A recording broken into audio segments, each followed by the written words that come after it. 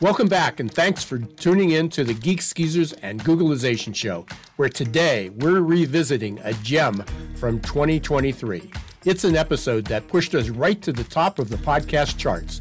Joining us for what turned out to be a masterclass on neuroscience and the employee experience was none other than the father of neuromanagement, Paul Zak. Paul helped us decode the mysteries of the human brain and its impact on leadership and the workplace. Whether you're a seasoned leader, an aspiring manager, or just a curious mind, get ready for this fascinating journey into the world of neuroscience, where every thought leads to innovation. Buckle up, folks. It's time to challenge the status quo with science. The war for talent is over, right? Talent has won because we have record low unemployment rates. There are no more babies, right? We've got to create workplaces where people can really be satisfied, have a sense of accomplishment, professional growth, personal growth. All this is really important, particularly for younger people, but for everybody. So I think part of that is we're going to see this employment move to the workplaces that have better cultures. And then the next question below that, the neuroscience question, is what does a great culture look like? Welcome back, everyone, to the Geeks, Geezers, and Googleization Show, the home of Googleization Nation, where we talk with HR and business thought leaders about the crazy shift going on all around us and explore the disruptive convergence of technology, business, and people. Here are your hosts, Ira Wolf and Jason Cochran. Welcome back, everyone, to another episode of Geeks, Geezers, and Googleization. Thank you for being part of Googleization Nation. I'm Ira Wolf. And I'm Jason Cochran. If you think this is just another podcast, think again. We're the voice of the most important conversations on the future of work that's confronting business leaders and people today.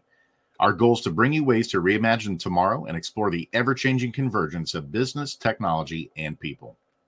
Hey, Jason, on today's show, we are truly going to live up to our show's title, Geeks, Geezers, and Googleization. There's a geezer I know personally pretty well. Who's geeking out about how neuroscience is transforming leadership and management in the workplace. But for all of you, don't hit pause or swipe left quite yet, because we're really talking about how to make every day the best day ever for your employees. So imagine just for a minute that Tina Turner was your CEO, and the style that only Tina could do, she bellows out her classic, "What's love got to do with it?" But this time, she switches it up a bit and asks, what's trust got to do with it? Because this is only after your CHRO, with the best of intentions, suggests that what your company needs to do is build a culture of love and trust. And that, for sure, will fix the latest round of embarrassing and disappointingly low employee engagement scores. Well, guess what, folks? Trust and love have everything to do with it. But before your minds start wandering off to those cringy office romances that had everyone gossiping at the water cooler when we used to go into the office, we're not talking today about turning your office into a sequel of The Bachelor. Instead, our guest today, neuroscientist rockstar Paul Zak, is here to introduce us to a concept called immersion.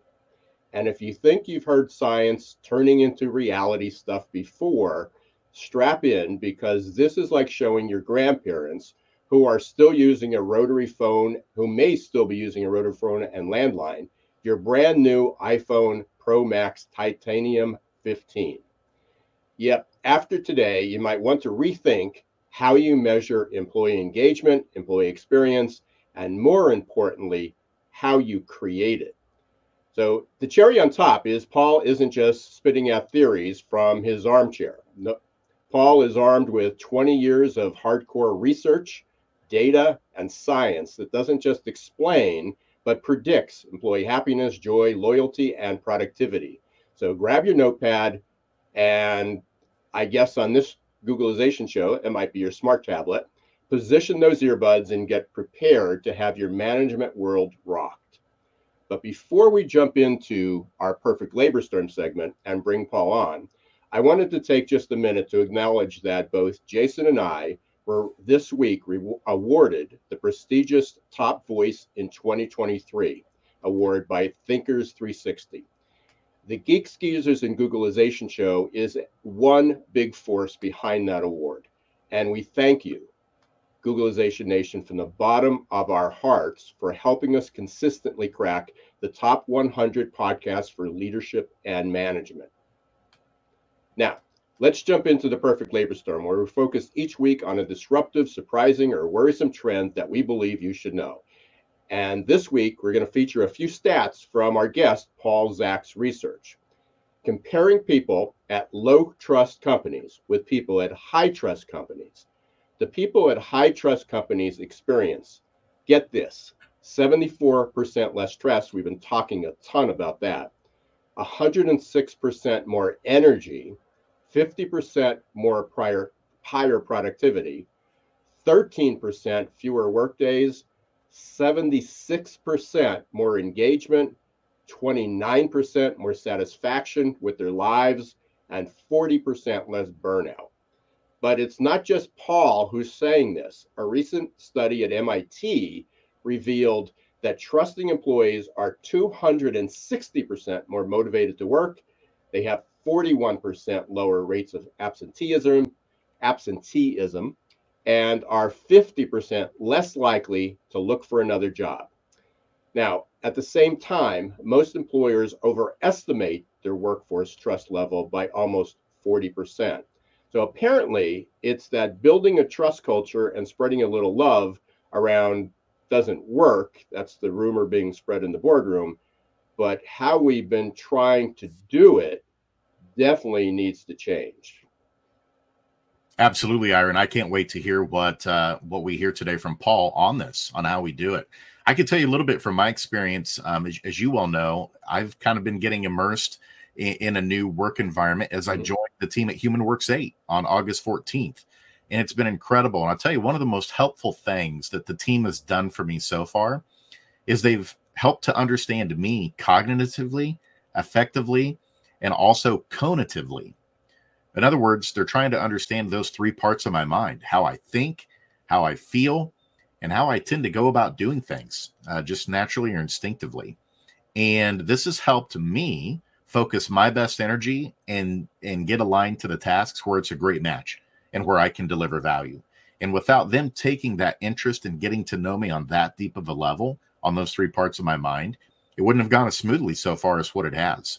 And it seems like for far too long that we've come at connecting people and work from the wrong angle, as we've kind of looked myopically through strictly the job lens and then looking at the rote hard skills that a person has without considering the rest of their neurological thumbprint and the alignment with the task to be done and how that functions within a team. And so I'm really excited that we've got a neuroscience expert in Paul Zach today that's going to help us set the record straight and rethink how we're integrating people and work. So without further ado, let's stop talking about him and actually bring him on and learn from him today. Googleization Nation, let's give a warm welcome to Paul Zach. What's love got to do with it? I couldn't resist, Paul. And did you know that I was on The Bachelor? I did not. Well, if people Google me and The Bachelor, they'll find I was a science expert on The Bachelor. So it's all about love and trust and connection are very similar in the brain. So when we study one, we understand a lot about the other. So I guess that's called synchrony, right? Or serendipity, one of the two, or just dumb luck, if there's such a thing. So, Paul, there's so much to talk about. I wasn't kidding, kind of geeking out about this. As you know, we talked a few weeks ago, and I've always appreciated the science of neuroscience. So I took a deep dive this summer, took a 6-week certificate course, and that's how I got introduced to you and met you through that. But I know there's a lot of people that just don't get it, because even I'm amazed at how much and I put this in quotes, neuroscience is in our lives today. And you've done tremendous work. So with even commercials, I mean, all branding and marketing and things that we do. And we're going to dig into how this relates to employee experience and culture and in the workplace. But kind of what's your simplest definition of neuroscience for people that are listening, for our audience? Well, I'm going to go back one step and say why neuroscience. So neuroscience is measuring brain activity while doing tasks. And the whole reason for that is because I'm a super lazy person. I don't want to guess about some perhaps debunked psychological theory on why people do whatever. I'd rather actually measure where that comes from, which is not the elbow or the knee, it's the brain. So if we can measure brain activity, we can ask, what happens when people are passionate about their work? What happens when they provide extraordinary customer experience? What happens to an ad that sells a lot of product, right? So I really want to understand that, so then we can reverse engineer the process and actually create those opportunities for that brain activity to flourish. And then it gets to measurement, right? So once I know the brain systems, then if I can find a way to measure that, particularly measure it in real time, make it easy, then I can have an objective measure on whether the culture I've created at my work is working or not, whether the marketing is working, whether the training is working for my employees. But what you've been doing, and certainly been successful at it, and it's a journey, so you've got a long way to go yet, it is I often talk about is that science has turned into reality. Science fiction has turned into reality. And so these are things that it's not that you have to hire a $500,000 neuroscientist to come in and set up a research lab and you get all, it takes years and years. I mean, we're talking real time data. I mean, just like you go out and you take a walk and you can check your pulse and your heart rate and your fitness, and you get that. But the one thing, and again, bringing this to, back to our work, talking about the workplace, is it fair to say that neuroscience is disrupting everything we knew about how we measured and approached employee engagement? And I say that because I don't think there's a day that goes by that I don't listen to a podcast, read an article. I often cite it myself.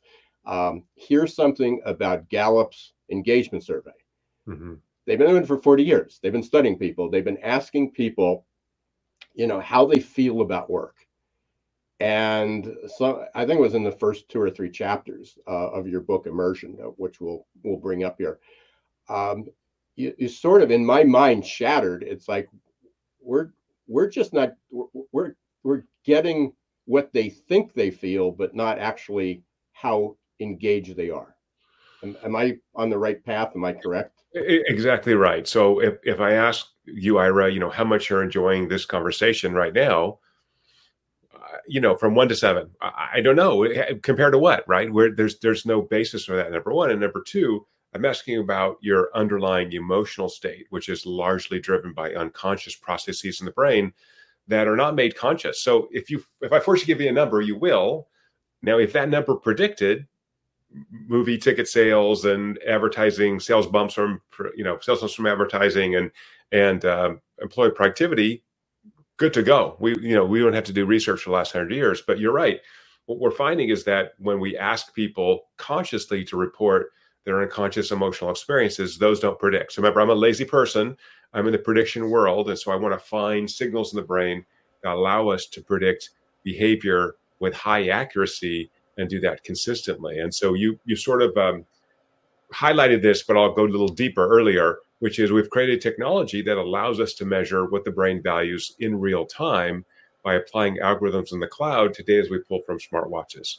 So all of a sudden now we have this tool that lets me assess my own emotional state, what I love doing at work, what I really don't like doing at work, measures my physiologic, psychological safety. Am I comfortable in this environment?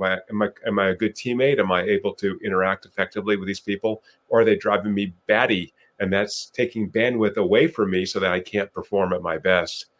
And you mentioned happiness earlier. So I've done a lot of work on happiness. And I think the correlation between happiness and productivity has been confused by a lot of people. It really looks like, for most of the research, is that productive people feel satisfied. Right. So it's not that I want you to have Taco Tuesday and, jump around and sing songs. What I really want to do is give you hard but achievable goals. You work in a team to meet those goals and then go, holy crap, we did some great work this week. Right. We really killed it. I feel great about my job. I feel satisfied. I have this sense of accomplishment, which is very important. And that comes right out of the neuroscience, by the way. So again, we don't want to have zero stress in our lives. Stress is really useful. Moderate stress is really useful, what we call challenge stress, right? So hey, if you guys are not expending metabolic energy to engage with me right now, you can curl up on a couch and go to sleep. Well, that's not passionate. That's not engaging. That's not fun. So I want to do the same thing for employees at businesses. Create this environment of hard but achievable goals, measure both as a group, but also individuals so they can learn about what they love doing. And it's a weird thing about human nature. Jason knows this. When you love something, you just do it better. That's right. And so why do we have so many people miserable at work, Paul? I mean, it seems like at some point we've had this employee engagement data now for over 30 years in terms of it being measured, and we haven't moved the needle at all in terms of creating, by and large, healthier cultures where people are engaged, where they are getting those hits from feeling productive. What are maybe some of the cardinal sins you're still seeing or hearing about out there where we're getting a mismatch between people and the work ecosystem? Yeah, it's a great question. I think I only have a partial answer. I think it's complicated. First of all, Ira mentioned the Gallup data. I think that data is bogus for the reasons that Ira said, based on self-report, right? So what's your incentive to really understand that? Or do you even know? Number one. Number two, we have in the US, such dynamic workplaces, right? Almost all employment growth is in startups and small businesses. And so there's all these pivoting, people moving all around.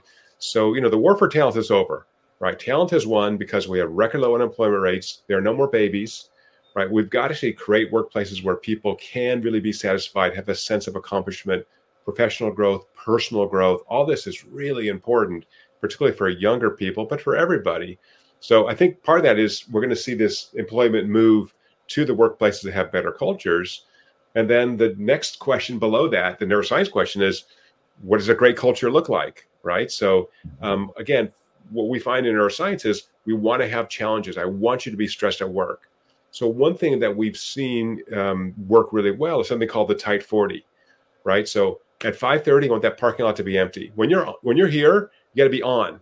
No more Facebook, no more shopping, whatever. So I worked at a consulting firm years ago in which like the CEO would never go home before like 9 o'clock at night, ever. And everyone was just expected to stay. And I'm just like, man, I'm efficient. I get my work done. I'm ready to go. Like, I know if there's an emergency, sure, I'm happy to stay late, but get her done.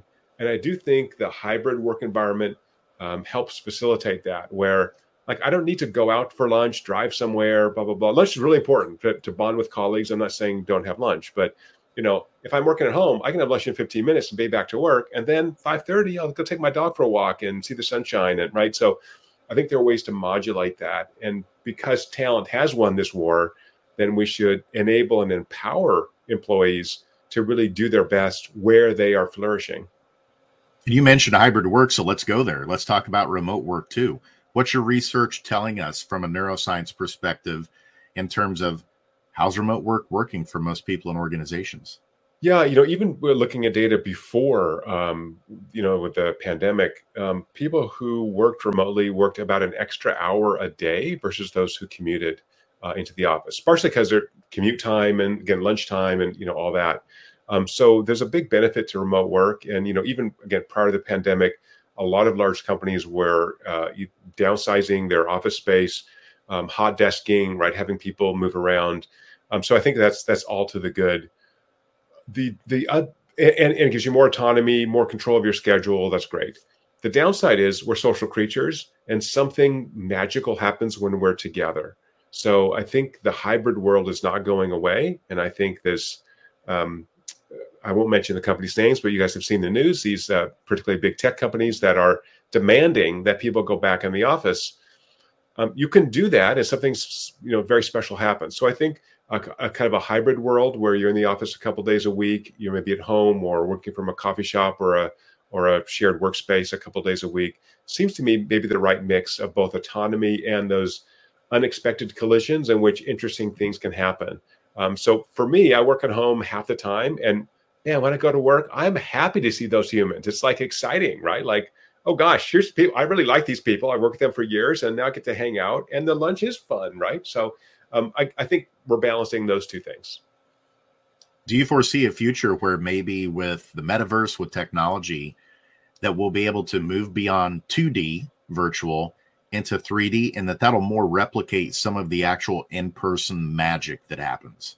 It's a great question. So the software platform I built, Immersion Neuroscience, has a number of very large clients whose name I'll just suppress, that had made big investments in the metaverse. And so we're actually getting data on people's immersion, which is their kind of emotional value of this experience, like how effectively are you engaging with others.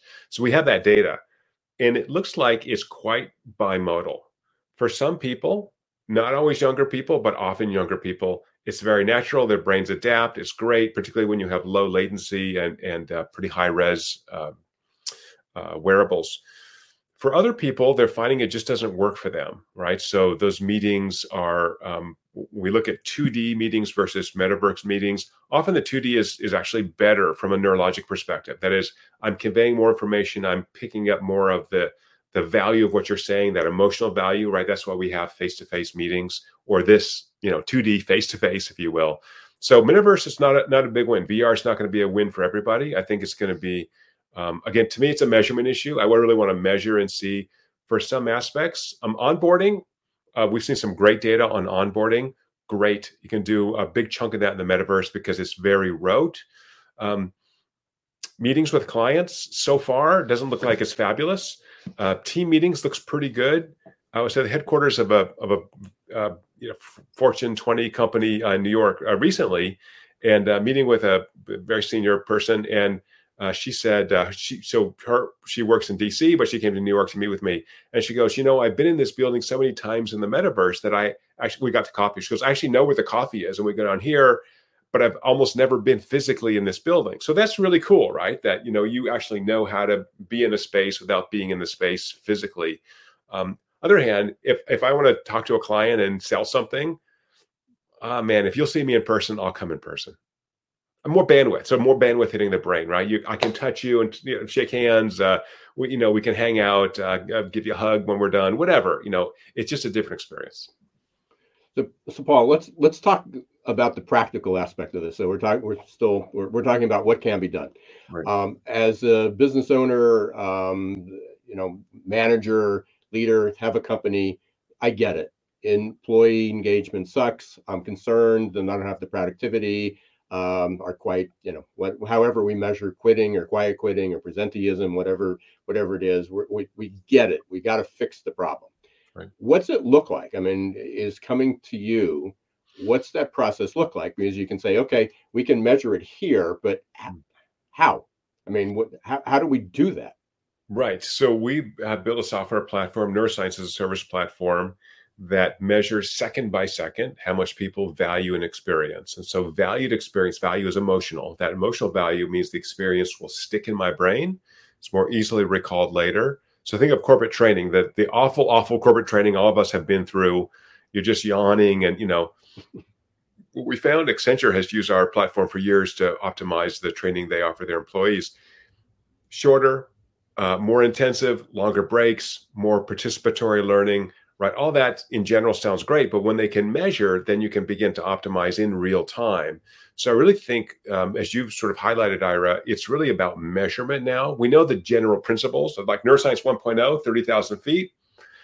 But now for this particular training, is this going well? Is this facilitator effective for these learners? And that's a different question. That's a real-time question. Or I'm offering the same course with 3 different facilitators. Which one of those on average immerses the audience the most? What is he or she doing, right? So there's a chance to really learn a lot and begin to optimize once you have these data. And the nice thing is you've taken, me out of the loop. You don't want to talk to a weirdo like me, but everything's automated now. So the neuroscience technologies have advanced where they're inexpensive, they're predictive, and you can see them in real time. So I think that's the real innovation here. And the book Immersion, you're nice to mention, is based on over 50,000 brain observations. Because we've done this at scale, call it distributed neuroscience. Anybody can do it. They have a dashboard. They can actually see how effectively, that whatever experience they are is working.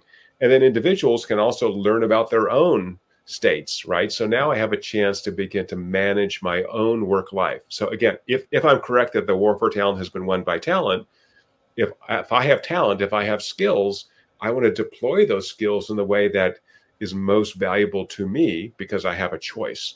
And so by learning about what's most valuable to me, I can find my best and highest use, if you will. So just from a standpoint of just measuring heart, I mean, people have read this and, I've been around a while.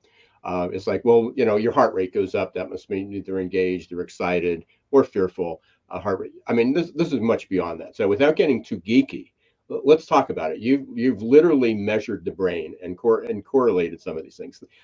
There are literally brain changes that are going on. Hormonal. There's changes. There's neurotransmitter releases that are going on that you've been able to measure. From the flip side of that, that doesn't mean that we have to send everybody out for a fMRI, or a CAT scan to do this in your workplace. No, it's much more basic than that. So if you can kind of explain or share, I want to say explain, but at least share how all this happens. Yeah, so this is work we started doing after 9/11, funded by the increase in spending to the war on terror. So the U.S. taxpayers helped fund a lot of this work, which is why it makes me very happy to share it. And we were tasked with identifying combinations of signals in the brain that would accurately and consistently predict what people would do after a message or an experience. So we did about 15 years of neuroscience and identified two core mechanisms that seem to be the brain's evaluation mechanism. One is I've got to be present, which is associated with the brain's binding of dopamine to the prefrontal cortex. If I'm looking over here, right, the experience we're having is not going to be valuable to me. But the second is the emotional response. Is this actually creating an emotional resonance in me? And that's driven by the brain's binding of another neurochemical, oxytocin. So dopamine and oxytocin have this interesting dance. They induce activity in a network in the brain that we can capture from the brain's output file, the cranial nerves. So the trick was that these cranial nerves pass through the heart. So I can use a standard heart rate wearable. Heart rate doesn't predict anything, it turns out, and nor does heart rate variability. But these very subtle effects on the rhythms of the heart that tell me about this valuation mechanism second by second is what we've captured. And I call that immersion. Like, is it sufficiently valuable? Are you getting value from this experience? And that's a continuous variable. So once I have that, then I go, oh, man, I love this. And we in the extremes, we know it, right? If I really love a movie, or if I don't know, my little daughter comes in and gives me a hug, okay, I get that. But again, how much do I value this experience relative, talking to you guys, relative to my kids, or forget my kids, they talk back to me, my dog, right? My dog's perfect. So, but you say, how can I compare a dog to, being on a podcast with you guys, right? So we need a common valuation metric, and that is neural firing in the brain. So and just to give you, in reading the book, I can't remember the name of the movie.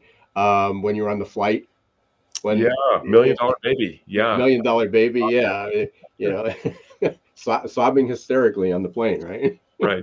And so that's an interesting experience, right? That tells us about our social nature. That movie, which is fictional, I'm aware of all this. Produce this emotional response to me because it's a father-daughter story, and I have daughters, right? So, there's a reason why this was valuable to me.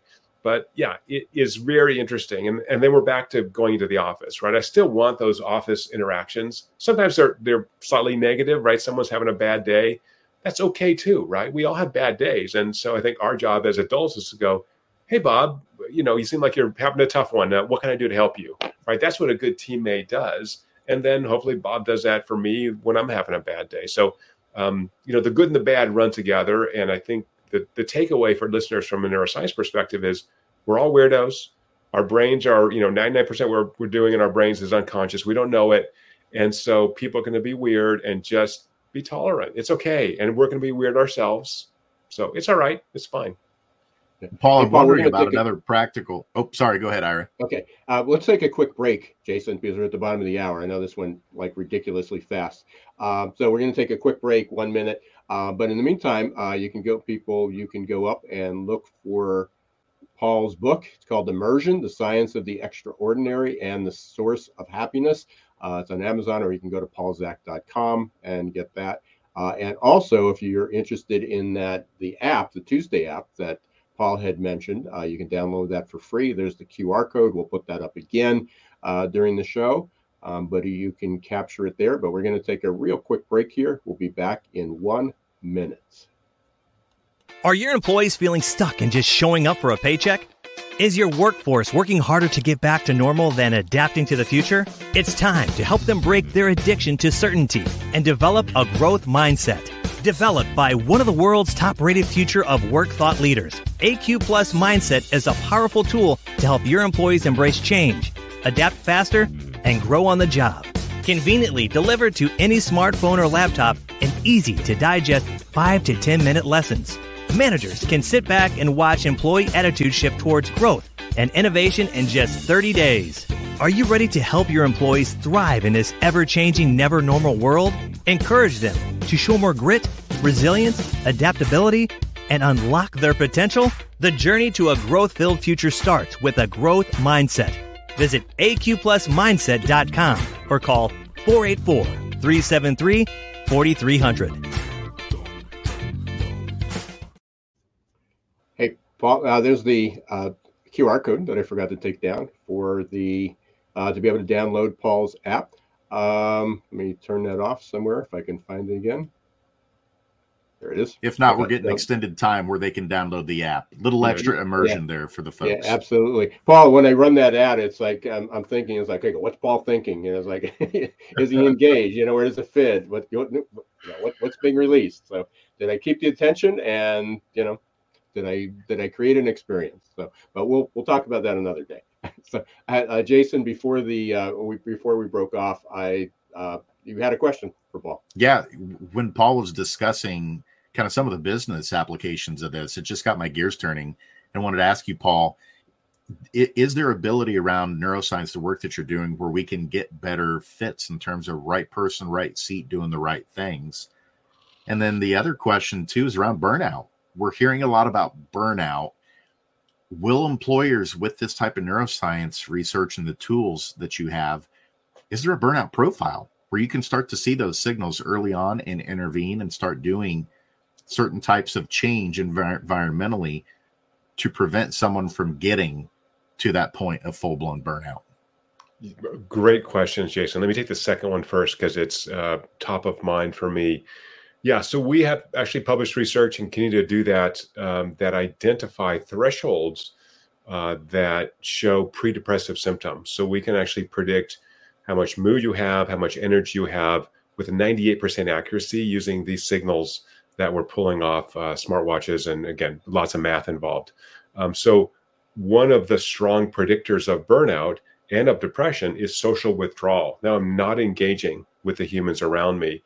And because we can quantify neurologically the value of social interactions, once I pass these thresholds, which are published, then I say, okay, here's time for an intervention. So from a management perspective, I want to check in with this employee and say, hey, so by the way, these data are all anonymized. So the manager is not going to know about you as an individual. Let's flip it around. So it's the employee is going to go to the manager like, hey, I've been looking at my Tuesday app, and man, I'm getting burnt. Like, I don't know what's going on. So that's a discussion you want to have with your supervisor or manager. How are things at home, right? Are you sleeping well, right? So can we remove some work from you? Boston Consulting Group has a program they call the red light program. So if you work more than 60 hours 2 weeks in a row, you get a little red flag. Your supervisor checks in with you like, hey, we don't think that's sustainable. So therefore, can we offload some work to you? Is it just a deadline? Is it a one-time thing? Every once in a while, we do have to work long hours, right? So really, we want to have better indicators than just hours worked. Maybe I'm working 60 hours a week because I'm just loving it. I have a project that I just dig, and I'm single and I don't have anybody at home, and so I'd rather work, which is fine, right? So anyway, we have those really good indicators now, and in fact, this work is going into clinical trials now to work with psychiatric patients as well, not just healthy adults. So anyway, that's really important. The first question was on fit. So the way we've associated people to have kind of job fit is measuring personality traits, DISC or Big Five or Myers-Briggs, and say, well, you have these different personality types, and if you're an accountant or a salesperson, then you should be one or the other. Nothing wrong with that, and personality traits predict about half of the fit from a job perspective.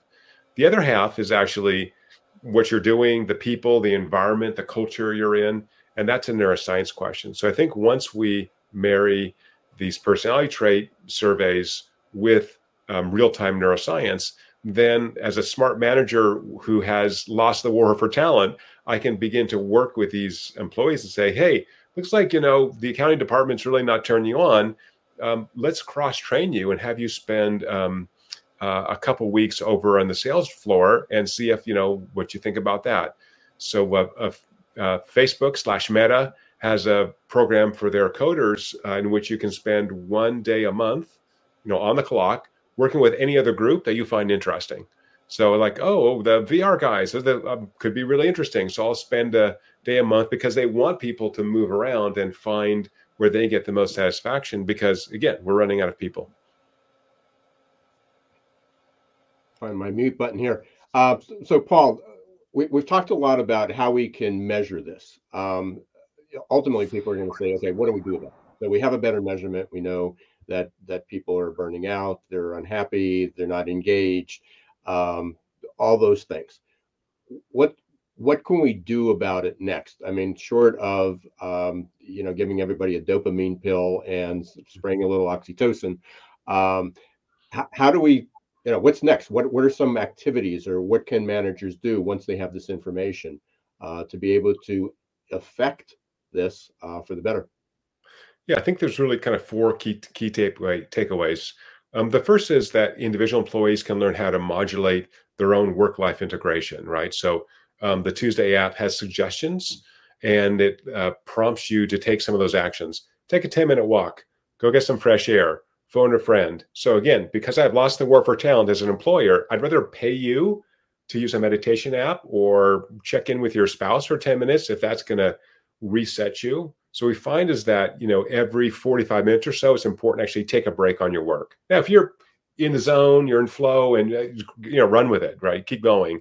But these little breaks are actually very important. So again, whether it's 45 minutes for me or Jason needs 55 minutes before he takes a break, that's individual and that's measurable. So first is begin to modulate your own work-life integration. Yeah. So what I'm hearing there is with the managers that are thinking, yeah, but I'm paying them for those 10 minutes. Yeah, but I want to reduce turnover out of humans. I want to make sure you're satisfied, you're productive, and it's a good investment to pay you. That's a coffee break, right? That's going to the cooler or whatever. Happening anyway. Yeah. I know you're being kind of funny. Okay, so the second thing is creating workplaces where that can happen. So a lot of places that and companies I work with have Wi-Fi, they have couches, they have a cafe. So have an opportunity for people to actually bond to each other. You're going to be friends with people you work with. Inevitably, you spend time with people, you either love them or hate them after a while. And so the people you love, people you like, hang out with them, create that environment of psychological safety, of connection. The third is really think about hybrid work. We've talked about this before, letting people have the autonomy, trusting them to find where they should be going. And the fourth is to be proactive about moving people who are not doing so well, right? So again, if you're stealing from me or you never show up for work, I'll just fire you. I'm not going to think about it. But oftentimes for me, I've had people who try really hard, but they're just in the wrong position. So we'll move them around, kind of think about how to keep them engaged and or help them get a job somewhere else. So I had a guy working in my lab who really wanted to work in the tech industry. I knew some people when it was Facebook. And I'm like, hey, you want to work at Facebook? I know some people there. I'll connect you. Now, why would I do that? Because I'm a sweet, loving human being? Maybe. But also, now I got a guy at Facebook. So if I want to do a project with Facebook, I got a guy I can call up and go, hey, Bob, remember your old Professor Paul? I got this cool thing. I think Facebook should do it with us, right? So it's a very small world. So really connect and care for the people around you. That's the ultimate takeaway, I think. So, you mentioned this earlier, Paul. I don't want to let this slip. When we were talking about, and by the way, I've been talking about this war for talent. Wrote been talking about the perfect labor storm for 25 years. So I love the fact that it's like, hey, the war is over. You lost. Right. Thank you for that. I'll be using that again. But you threw in there, and I want to make sure that people are aware of this, and or just figure out why you threw it in there. You talked about the lack of babies. I mean, you talked about one of the things here is that there's just, part of the challenge is not enough babies. It seemed like that was kind of thrown in from left field. Other people might have missed that. Yeah. Yes. What's the connection with this and employee, with the engagement and our whole conversation here? Right. So as that labor market gets tighter and tighter, wages go up. And again, talent has more opportunities to move elsewhere. So in terms of these sort of four things I laid out, we really have to take it seriously. We have to take culture seriously. We have to take job fit seriously. We have to take training so that people have the sense of professional growth, can increase their salaries. So if you just saw recently, China restated their population numbers, and there's 100 million fewer Chinese than they thought originally. So China's been aging since 2015. The U.S., if you look at the birth rates and death rates, we're going to start having more deaths than births in the next couple of years, depending on immigration. So most of our growth comes from immigration. You guys have been to Europe. Europe's disappearing, right? There's no babies in Europe other than, again, some immigration. So if that's the world we're living in, we really got to think about nurturing these people who are creating value for the organization and ensuring that they also are getting the sense of satisfaction. They have a good work-life integration. There's no balance, right? It's work-life integration. So like we have coders who work for us. They like to work all night. I don't know why coders are night people. They're always working all night.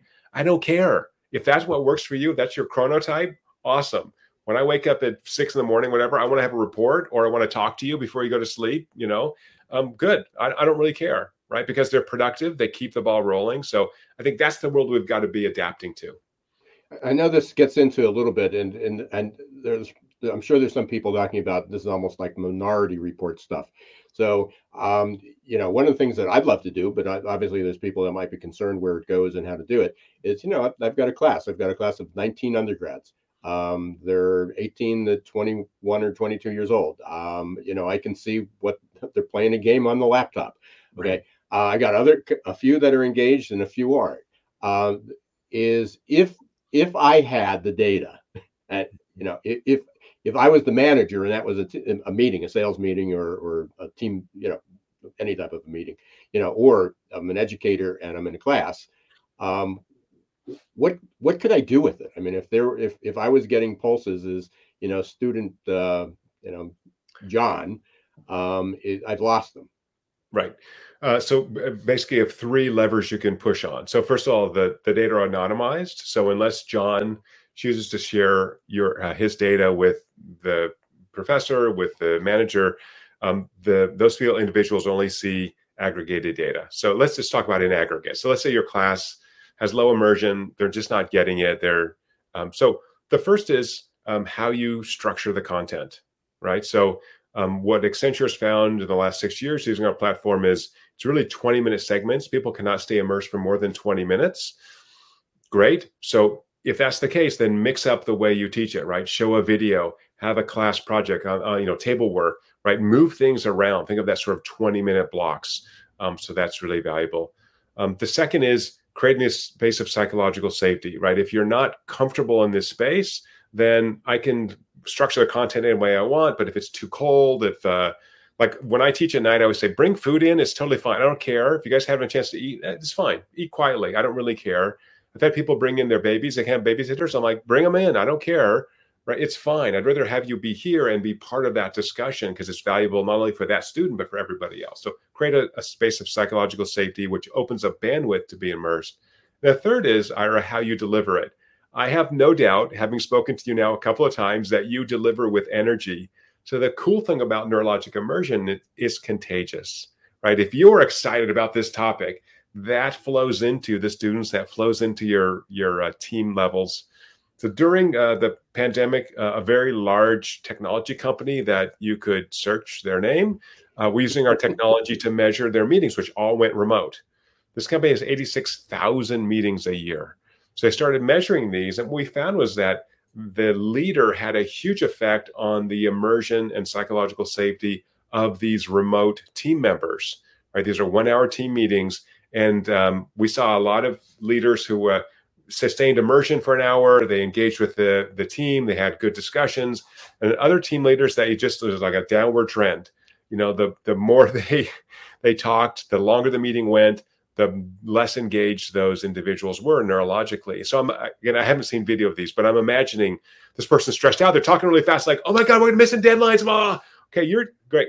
Moderate stress, good, but high stress, not good. That's not good for performance. So that's a training issue, right? So for that leader, they need to have a little more training of like, hey, you want to push people, you want to, give them challenges and mentor them to reach those challenges. But if you're so stressed out that your team is just shut down, that's not good either. So again, that's where measurement comes into me. Yeah, and I appreciate that so much. And I keep going back to one of the things that I've been remote for 20 years, but one of the things that I saw having had the ability to participate in a lot of Zoom meetings with senior leaders that I might not have had the chance before. They're working out of their house, and prior to February of 2020, if your dog was barking or if a grandchild or a child ran into the room, in fact, there was that video that was that almost a meme circulating around that there was an executive on a call and the child ran in, and then I don't know, was the maid or the mother, came in to kind of rustle them out, and it was like, how embarrassing was that? And then all of a sudden that became the norm, and so tracing this back to leaders becoming, or everybody becoming much more vulnerable, much more authentic, much more transparent. And I said this soon as people started to go back to work, I hope that's the one thing that wasn't lost. And now what you're doing is you're verifying that. You're verifying that actually has an impact. So whether if you're a leader, you can be a manager, you can be anybody, you can be a committee chair. You're running a meeting on Zoom. You can have high levels of engagement, of immersion. Yeah, I totally agree with you. Vulnerability is actually very attractive. So when people are competent, but they're also vulnerable, they're open emotionally, people want to actually perform better for them, right? So it's really asking rather than demanding, right? So if I've lost a war for talent, then everyone who works for me is essentially a volunteer. I'm still paying them, but they're volunteering to work for me and not for somebody else. And so I should treat them that way. And when I'm like, hey, you guys, I really need help on this project. Jason, do you have time? Can you give me like 5 hours a week for the next couple of weeks? Because man, we got to get this thing done and we're short on people and you're an expert. And like, oh, so that's a different story than, yeah, God damn it, Jason, you lazy bastard. That's not appropriate ever. And like yelling at people, never appropriate, right? Let's just be clear on that. That's not, it's a good short-term motivator, but people will quit. I've had the yelling bosses, not you, Ira, but I've had some people. I'm like, okay, what time can I get out of here and look for a new job? Yeah, for sure. Hey, Paul, I can go on for forever with you and really dig deep. And I hope we have an opportunity because there's so many. I was taking some notes in the book. There are just some questions. It's like, hey, if I can meet with Paul, here's what I'd ask. And so I highly recommend everybody go up and getting the book, and I'll post this. But we sort of start to wrap up the show with this question. And I know you provided some, and we might have missed one or two of those, but maybe something else came up. If there was a question that we didn't ask you that we should have, what would it have been? I think that linked to happiness. And so because we have these measurement tools that allow us to curate our lives for better happiness, a lot of that happens at work. And so we shouldn't think of this work-life conflict. Really, it's for many of us, it's an integration, and I get a lot of satisfaction from solving problems at work. And so really think about, from a management perspective, about creating this opportunity for happiness, for life satisfaction. And once you have a measurement tool, you can do that more efficiently. Thank you. Thanks for the question, and thanks for answering that. Absolutely. Paul, we're going to move into our next segment here, which is a lightning round. This one's where we're going to ask you just a few questions to get to know you a little bit better on a personal level and help our audience do the same. So you went there earlier in the show. You said that you were the neuroscience doctor on The Bachelor. So we got to start with this one. Most surprising thing that you saw on The Bachelor? Honestly, how earnest The Bachelor was and how aggressive the females were who were trying to get him. I was on with Ben Higgins, who's I spent a whole 12 hours with him. Extremely nice guy. So even though it seems very contrived, and it's edited and all that, really there are people who are quite nice on the film. And a lot of the women, by the way, were super nice as well. So I shouldn't say they were all, but they're competing. So it's a different ball game. The Bachelor's on his own. So anyway, that was surprising to me. That had to be quite the immersion activity to try and measure on the show. So thank you for sharing that piece. Up next question. How about if there's one person in the history of the world that you could meet, who would it be? That's a great question. Probably depends on the mood. I'm a super big fan of the founders of our nation. George Washington would be amazing, right? He could have been king and didn't. He didn't even really want to be president, and over his objections served for 2 terms and then walked away and left Washington. Like, amazing human being. So anyway, I'd say George Washington would be great. I love that. And Ira, that's the first time we've gotten a founding father as someone of the United States. I think it's the first time we had a president. That's true. Yeah, we haven't had any presidents yet. So that's really cool, Paul. How about this one? Favorite musician or music group? I'm a sort of world music eclectic person. Peter Gabriel, I think, is amazing. Nice. Just saw him last year. Oh, wow. That's right. I remember that. And then how about this one for the last one? What would be a hidden talent or skill that people may not think about when they think of Paul Zak? I'm so out there. You probably know everything about me. Hidden talent or skill. I'm really the worst slapstick comedian ever. So I love to make people laugh by doing the stupidest thing. So I may seem very forthright and educated, but I'm actually the stupidest, on the level of the Three Stooges level stupidity. So I love to make people laugh. Well, now you've piqued all of our curiosities. Are there any TikTok or YouTube videos out there that we can look at? Oh, no, all in private. Although all in private, okay. Once at the Aspen Ideas Festival, and they said, for the first time, we're going to try an experiment, which is we'll give you 5 minutes at a comedy club for the first 12 people. And, I thought about that for about 20 seconds. I'm like, I'll do that. So there was a video of me doing a 5-minute bit at a comedy club, which seemed to go well. So, but I'll never do it again. It was too hard. That's awesome. Paul, thank you for doing our lightning round. I'm going to send it back over to Iris, who get ready to wrap up here. Yeah, I just learned the other day that somewhere in my grandmother's bloodline, I am related to one of the Three Stooges. So I don't know which one. Whoa. I don't even know how. So Ira, this is big news. This is big news. I'm going to rub your head when I see you, Ira. But, yeah, and then I guess it's which generation are we talking to? Because I've got Three Stooges. What's that? Right.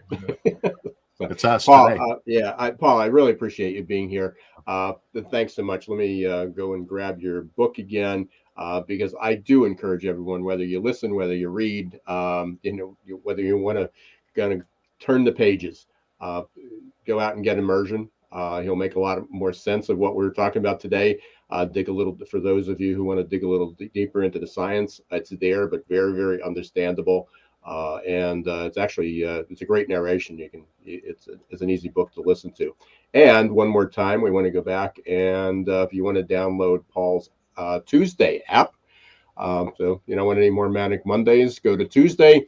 You can download it right here. We'll also put the link in the notes for those who are listening and not watching. Perfect. And the little typo on the website is Paul J for Joseph Zak. So Paul J. Okay. Zak. All right. I apologize about that. Yep. No worries. We'll get that corrected, and you can also go to get immersion to your website. Yes. Right? Good. Paul, appreciate it very much for taking the time out. We'll be keeping tabs on you of everything that's going on. Congratulations, and thank you for all the work you're doing. It's fascinating. What a pleasure to be on. You guys are awesome. Thank you so much. Yeah. Hey, thanks, Paul. Thanks, Paul. Ira, could have gone on and on. I mean, that was absolutely talk about immersive.